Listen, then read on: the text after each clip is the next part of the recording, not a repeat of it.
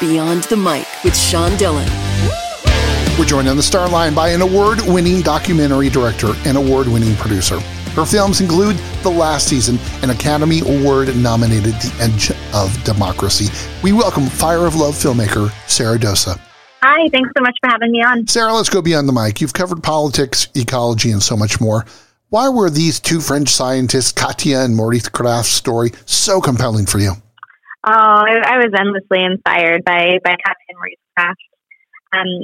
They were a couple that fell in love in the late 60s. They grabbed cameras and tried to document just the most explosive imagery of erupting volcanoes they could.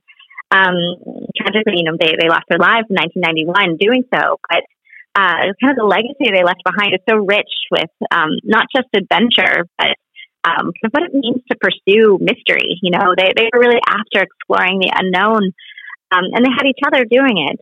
Their lives are ones rich with meaning and love for each other and for the planet. So I could go on, but I feel so grateful to have gotten to meet them and know them through their work. As you went through the hundreds and hundreds of hours of never-seen footage, where did your emotions range for when you know the final chapter's already been written? Oh, that's a great question. I think for myself and the editors and producers I was working with on the project, our emotions ranged from just like utter bafflement of just like, whoa, how did they ever capture footage like this? They were just so close to such a dangerous force. But there's such beauty that made us feel like we were, witnessing something close to the divine.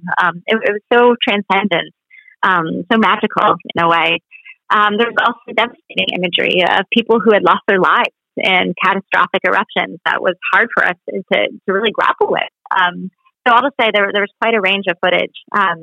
There's a lot of surprises, too, of things we didn't expect them to capture on camera that made us laugh. Katya and Maurice were very funny people.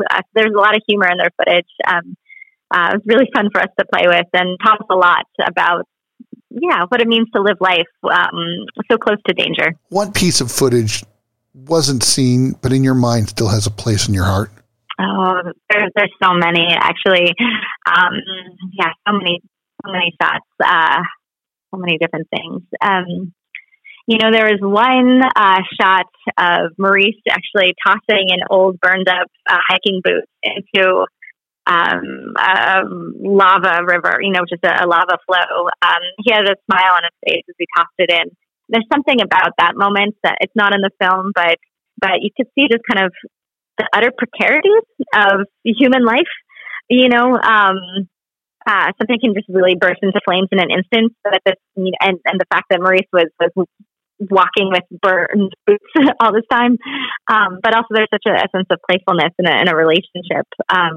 There's also so many images we had of Katya kind of lovingly touching rocks, where it seems like she's petting a beloved cat, or Maurice himself. Such love behind the frame and on her face and things like that. There's some of those in the film, but there were so many that we couldn't include that just kind of express what it means to kind of live in relationship with the earth. Fire Love is the film. Filmmaker Sarah Dosa joins us beyond the mic for the Rocky Nate. 8 random questions. Answer with the first thing that comes to your mind. There is no pressure, Sarah. Okay. Favorite moment from the final cut of the film? Oh, my favorite moment from the final piece of work might actually be a very short shot. The shot of what looked like gas bubbles percolating up underwater, and then you see Maurice's hands kind of grasping at them. It's a really beautiful image, but for me, it kind of expresses Maurice's attempt to capture time, to really hold time in his hand if he ever could. It's a subtle moment, but to me, it says so much about him, his relationship with Katya, and how he lives his life. So, quiet moment in the film, but the one that at this moment really speaks to me. What's your favorite flower? Ooh, favorite flower. My favorite flower is the lupine. You've traveled all around the world for projects. Where's your favorite place to relax? Oh, my favorite place to relax might be in my parents' living room because I just love them so much. Or to choose a far-flung place, Iceland has become a home away from home. I've gotten to go there many times for documentaries in the past, and it's the most magical place I know. And so I would choose the West Fjords of Iceland. Do you have any tattoos? I guess I do. I don't want my grandma to know that, but I guess I do. How about the one thing you love about your grandmother? Oh, I can't choose one. She's one of the wisest, kindest people. I think that she actually gave me, she really instilled a sense of wonderment for the earth. She and my grandfather, who sadly passed away years ago, they introduced me to geology. Actually, they were kind of amateur rock hounds. They collected rocks and gems all around the earth, and that really instilled a sense of awe of what our planet could look like through just their own work. So really grateful for that. But we're very close, and I love her very much. Your Instagram is filled with incredible pictures. So where is the best place you saw a sunrise? Oh, wow.